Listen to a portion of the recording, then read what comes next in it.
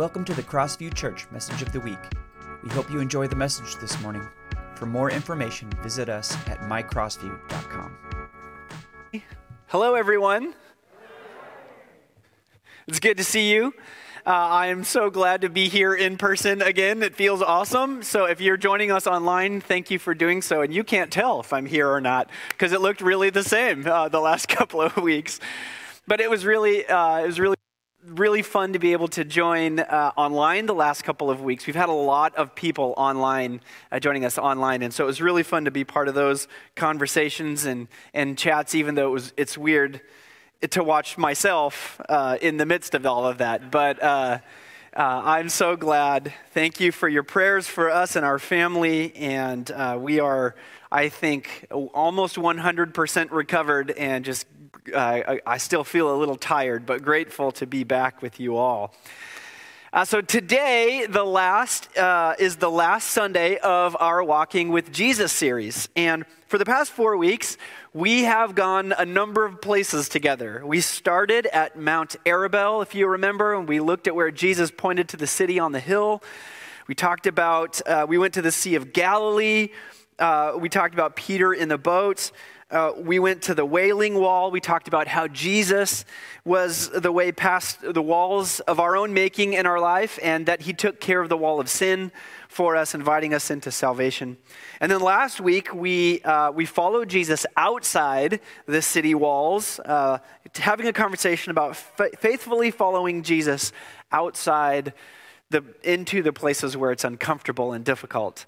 And so I hope that this has been a meaningful series for you. I'm thankful for technology. You know, I just want to make mention, Pastor Holly is amazing, and I'm so thankful for Pastor Holly. Oftentimes, if I were to be out, I would just ask Pastor Holly to preach and teach. Sometimes maybe even give her my notes, but it was difficult to do that in this series because I'm telling stories from the trip that I went on. And so that's why I partially tried to record those. But you'll get to hear Pastor Holly share and preach in a couple of weeks, and I'm really excited about that.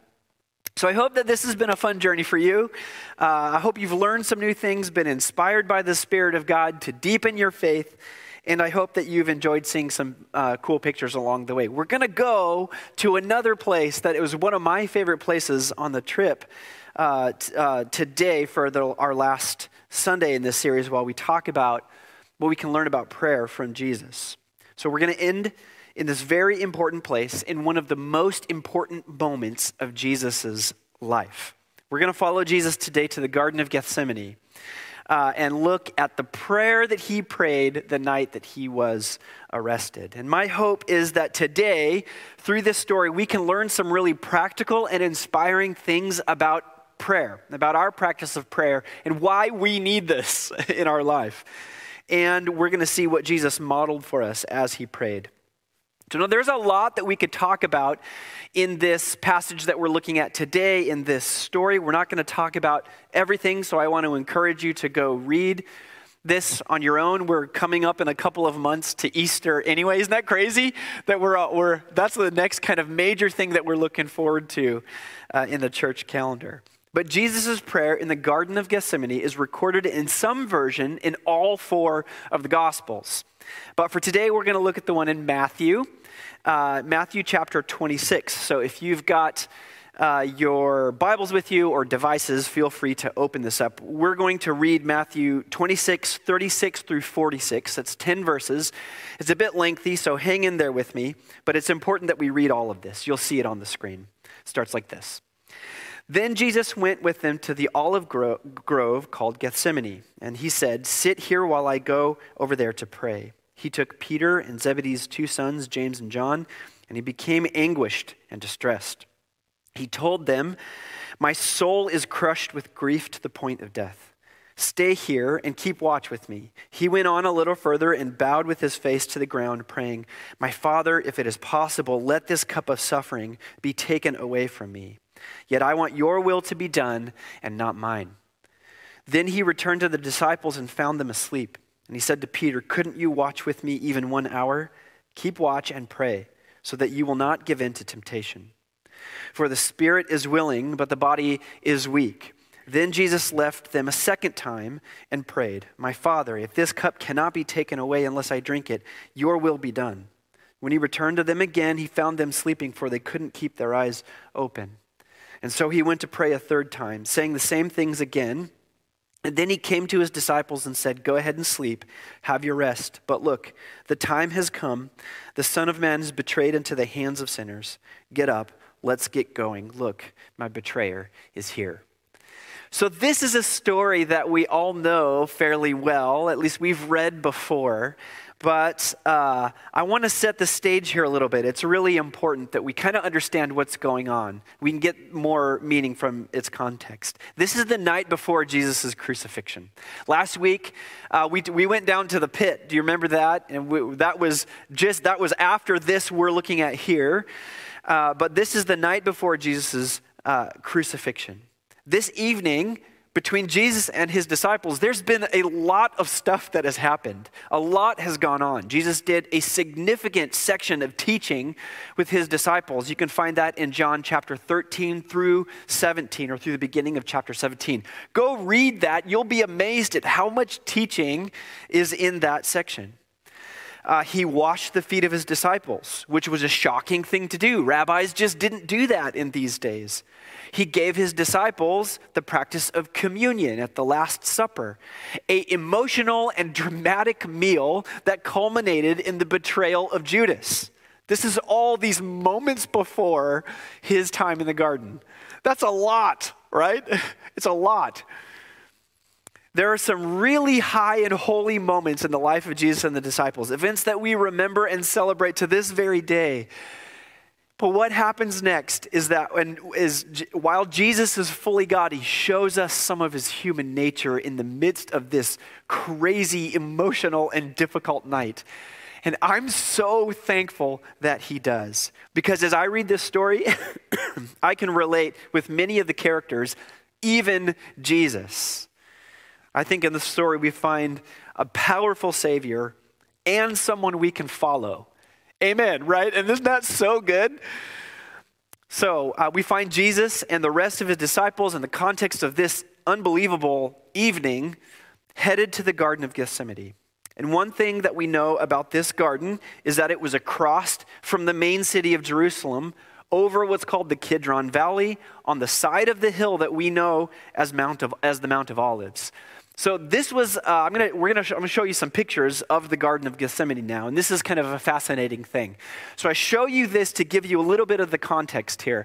You can see off to the right the Dome of the Rock, and that you can see the wall kind of around there. That's the main city there, the old city of Jerusalem, and the upper room where Jesus and his disciples met for that last meal was in that area, okay? And the picture, I've taken this picture from the side of the Mount of Olives, okay? So if you go off to the right, off the picture, about a 4 or 5 minute walk, you come to the Garden of Gethsemane. So it's on this side of it, but what you see in between is the Kidron Valley. So it's not like a Northwest Valley where it takes a long time to drive through. You can walk across this Kidron Valley. You see that? So that's really helpful to know, and it's really cool to see the geography because it helps you kind of picture the story and the image a little bit. So like I said here, if you walk off to the right-hand side of the picture, you come to the Garden of Gethsemane. Now what's cool about the Garden of Gethsemane is there's no question that this is the Garden of Gethsemane, the one that Jesus went to, the one that his disciples would go to. It's an olive grove. And some of these trees that you see here in the Garden of Gethsemane are over 2,000 years old, meaning these trees would certainly have been there when Jesus was there. Isn't that cool? In fact, one tree in particular, you can see they put pathways in between, which wouldn't have existed before. Everything is gated, so you can't walk through it. But this is the Garden of Gethsemane, where the seminal moment in the life of Jesus happens. So it's cool. I love that you can look at it and picture more of what's happening here in this moment. This tree right here is the oldest tree in the Garden of Gethsemane. This tree here would certainly have been there when Jesus was there. Maybe Jesus even came and prayed by this tree or sat by this tree. You can reach out and touch it. It's pretty incredible. It's very old. Isn't that cool to think about that this, maybe even this moment that we're reading happened here next to this tree. Pretty incredible. So we know, a couple of things that we know about the Garden of Gethsemane. We know that the garden is a place that Jesus went often to pray. In Luke's version of the story, it starts with like this. It says this in Luke 22, verse 39. Then, accompanied by his disciples, Jesus left the upstairs room and went as usual to the Mount of Olives, to his place of prayer. We also know from John's version of the story that Judas knew where Jesus would be because Judas the betrayer knew this place because Jesus had often gone there with his disciples. Isn't that great? So the Garden of Gethsemane is a really important thing in Jesus' life. He would go there often to pray. And so maybe the first thing that we can learn about prayer from this unbelievable night is it can be so simple that we miss it, but it's so powerful for our lives, is that we need a time and place for prayer in our life. We need one. We need a regular time and place for prayer. And maybe you're like, yeah, Pastor Kyle, like I know this, right? This is something that we've heard over and over again. And okay, good. Do you have a regular time and maybe even a regular place of prayer in your life? And we're seeing that Jesus did. And we'll see in a moment why it's so important for this in our life. It's clear from these texts and others about Jesus that he made time and had a place for prayer. He prioritized it. And we need to follow his way doing this very same thing. Jesus' life was full of prayer. Through prayer, he was able to accomplish so much. Even in this crisis moment that he has, and I want to emphasize that because this is so key. This night is not easy for Jesus. What he's heading into is not an easy thing. That's why a place of prayer is so important. It can be anchoring when life feels chaotic and you don't know what to do. It can be an anchor point. Jesus taught his disciples to prayer. He healed people with prayer. He denounced the corruption of the temple worship, which he said should be a house of prayer. He taught that some demons could be cast out through prayer. He prayed regularly with fervent cries and tears. Hebrews 5. Sometimes he prayed all night. The Holy Spirit came upon him and anointed him as he was praying in Luke chapter 3. And then he was transfigured with the divine glory as he prayed, Luke chapter 9. When he faced his greatest crises in life, what did he do? He prayed. And here in the Garden of Gethsemane, we hear a prayer that he prays for his disciples and all of us the night before he died. John 17. Even on the cross, Jesus died praying. Immediately after Jesus' death, the disciples prepare for a future by being constantly in prayer, Acts chapter 1. All the church gatherings, it says, were devoted to a number of things, and one of those was prayer, Acts chapter 2, 11, 12. The Spirit descends on the early Christian church in a powerful response to prayer. The leaders are selected and anointed with prayer. Do I need to go on? Right. We see how essential and important this is as a practice of following Jesus, not only for us as individuals, but for us as a community as well. We are all, as Christians, taught to have regular, faithful, devoted, and fervent times of prayer in our life. And so the question is, does that characterize your life? And I'm not trying to heap guilt here. If it doesn't, then you have an opportunity to make that a possibility, and that's exciting. In the book of Acts, prayer is one of the main signs that the Spirit has come into the heart of a believer or into the community of believers. Something as simple as devoting time and in a place for prayer can have a profound effect on your life and your journey with Jesus. And I was so convicted by this with our time in the garden that I made a significant change in my life to more regularly have a routine to accommodate prayer in my life. You know, when you come back from a trip that's in such a different time zone, I just kept waking up at 4 o'clock, as your kind of body begins to shift back to its regular time. I decided I wasn't going to stop waking up at 4 o'clock. And so I still do that. To this day, this has been a number of years now, that I get up about 4:30 every morning, and part of my routine in the morning is to read scripture, to read books, and to pray. And it has changed my life dramatically. And I'm so, so thankful that I did that. So that part of my life was all kind of inspired by this time in the garden, reading this story as we're in the Garden of Gethsemane. What a powerful experience.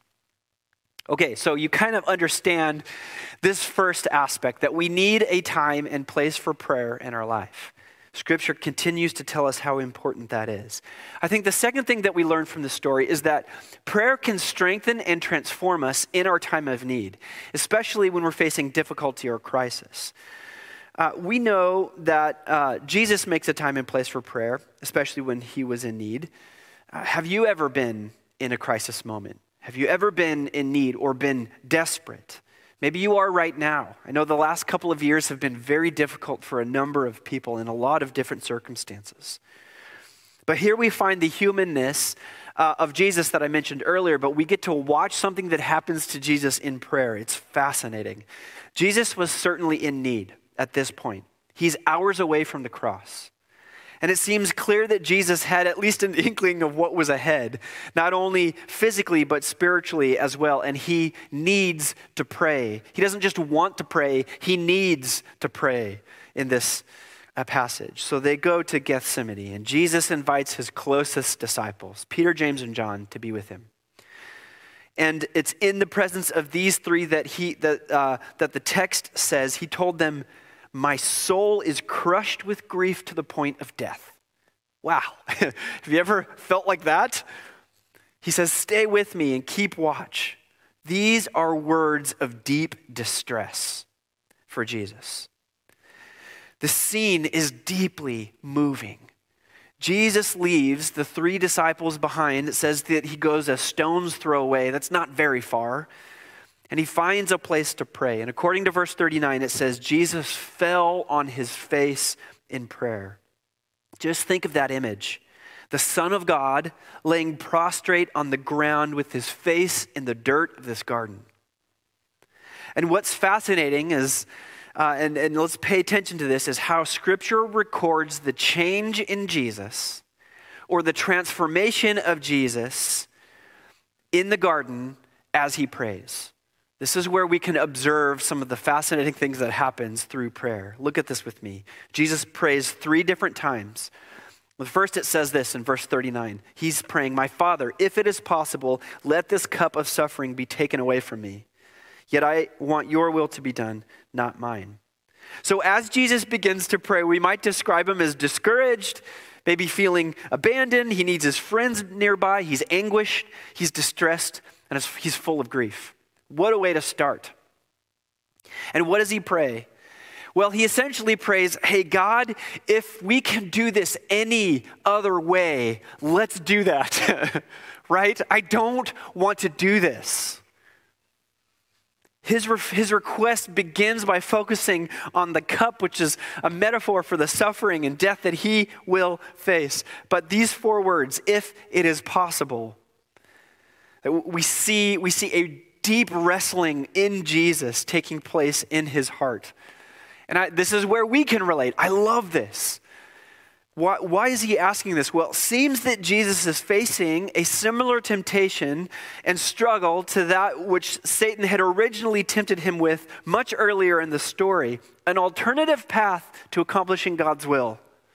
God, I know that you have this plan for me, and I don't want to do it. Can we do it a different way? Now, we say all the time to God, "God, that's too tough. I don't know that I'm willing to do that. That's too risky." We even talked about this a little bit last week, right? The idea of following Jesus when it's uncomfortable. We try sometimes to pursue an alternative route of completing God's will that's a little bit easier. Sometimes we don't want to do what God's designed for us. We don't want to do it how he's designed it for us. So while Jesus certainly knows that anything is possible with God, he's wrestling with this reality before him that he's about to face. He's wrestling with this temptation of an alternative route to accomplish God's will that maybe is a little easier.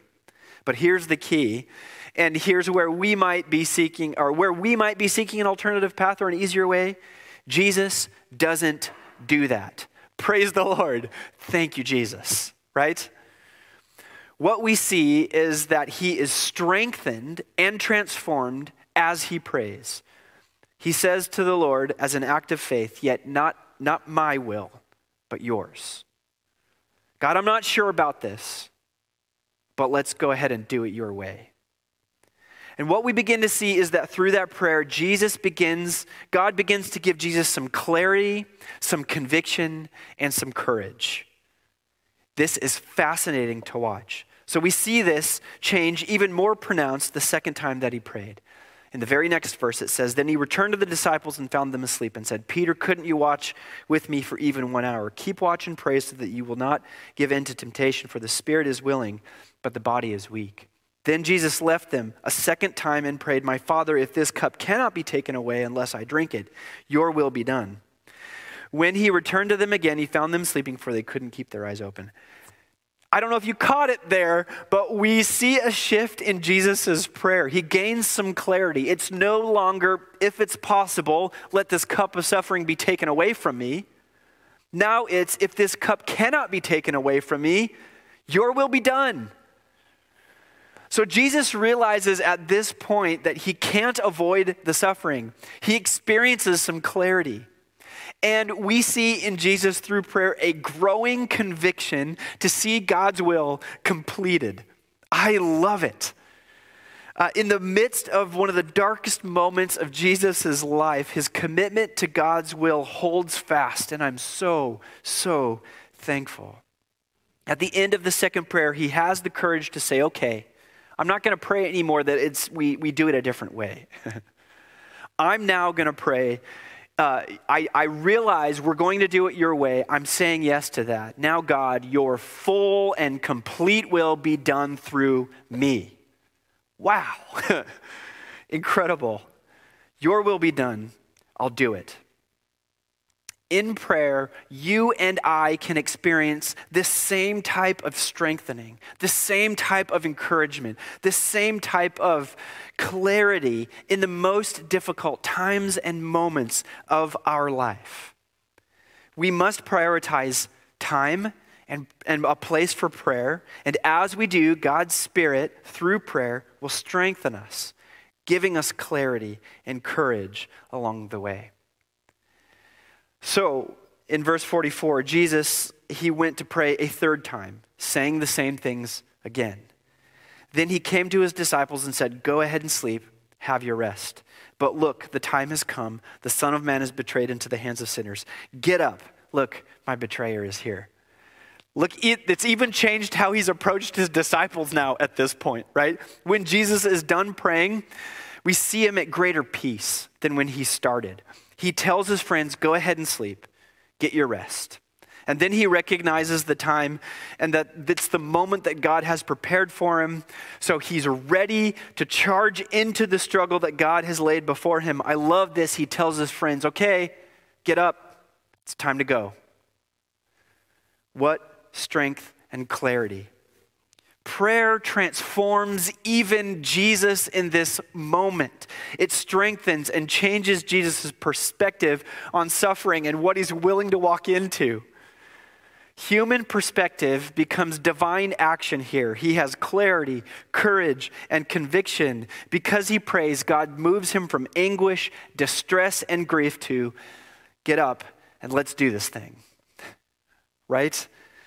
Wow, do you see how prayer is so important in our lives, especially from this moment that Jesus models? And so maybe the last and the third thing and the last thing that we can learn from this story is that amazing things can happen if we surrender ourselves to God in prayer. I think another thing that we learn from this prayer is in this garden is the idea of surrender, complete surrender to God and what God has for us. We might not be very comfortable with the idea of surrender. We really love our idea of being in control, and it's hard for us to let go of that on a lot of different levels. But what God can do with a life that's completely surrendered is incredible. Jesus' surrender in the garden is a significant action toward the redemption of humanity. We know that, right? I read an author this last week who said, if you think about it as the bookend, the story, think about the story as being bookended by two gardens. He writes this: the Bible is the story of two gardens, Eden and Gethsemane. In the first, Adam took a fall. In the second, Jesus took a stand. In the first, God sought Adam, and in the second, Jesus sought God. In Eden, Satan led Adam to a tree that led to his death. And from Gethsemane, Jesus went to a tree that led to our life. Isn't that amazing? When Jesus was in the garden, think about this. He had options, right? With what's ahead, he could have fought like the zealots. Simon is one of his disciples, right? Someone who's willing to be violent for his political opinions. That's what a zealot was. Jesus could have fought like a zealot. He could have withdrawn like the Essenes. He could have tried to escape. We talked about that a number of weeks ago. He could have tried to make a deal with the high priest, or maybe he even appeals to Pilate, who we know didn't think Jesus was guilty, right? I wonder if any of those things crossed Jesus' mind, but he didn't choose any of those options. He did not fight. He did not run. He did not make a deal. What he did is he surrendered completely to God's will and to God's way. Thank you, Jesus. And that was girded up in prayer in this moment for Jesus. Jesus knew that his calling was not to conquer people, but to die for them. And so that's exactly what he did. And because he did, God accomplished the ultimate plan of redemption for all humanity. Jesus surrendering himself in this moment and saying yes in the garden made possible the salvation for everyone, including you and me sitting here today. Prayer is powerful. Maybe this moment in the Garden of Gethsemane was probably the closest that Jesus ever got to looking for a way out. And instead, the garden became the place of Jesus' final yes. God can do amazing things through people who are surrendered to Jesus and who are surrendered in prayer and who say yes to God. When it was time to face the toughest challenge of his life, it was prayer that gave Jesus the clarity, the courage, and the conviction that he could surrender to God's leading in those next days, weeks, those next days ahead. For you and me, that's these next days and weeks and months. We need to have a time and place for prayer daily in our life. We need to realize that in prayer, God can strengthen us and transform us, especially as we face difficulty and crisis. And we need to realize that God can literally change the world with hearts that are surrendered in prayer. Let's let that be us. Amen? Amen. Worship team, would you come back up? I'm going to pray for us. Heavenly Father, God, we just come to you today, thankful for your work in our life. God, we're thankful for the scripture, thankful for these stories, thankful for what we can learn, and thankful for the way that you work. God, we ask that you just work powerfully in our lives, in our church, in our community, as we're surrendered to you in prayer. God, I pray that you just help us develop a regular place and practice of prayer in our life. We know how important it is. Thank you, Jesus, for your example. I pray that when we think about the Garden of Gethsemane, that it is inspiring to us to know what happened to you in that place and to know that through prayer you said yes to a very difficult circumstance in that next day ahead. God, be with us. Empower us by your Spirit. Inspire us by what you've done for us. Fill us with the love that you have, not only for us, but for others. Give us eyes to see the world the way that you see. We want to say yes to you. And so if we're struggling right now, if we are facing difficulties, God, will you just encourage us to go to you in prayer? Will Will you send people around us that can encourage us to go to prayer, to pray with us? Whether maybe that's our small group or our family members or our friends. But God, may we just come to you and surrender in prayer. Move powerfully, and we love you. In your name we pray. Amen.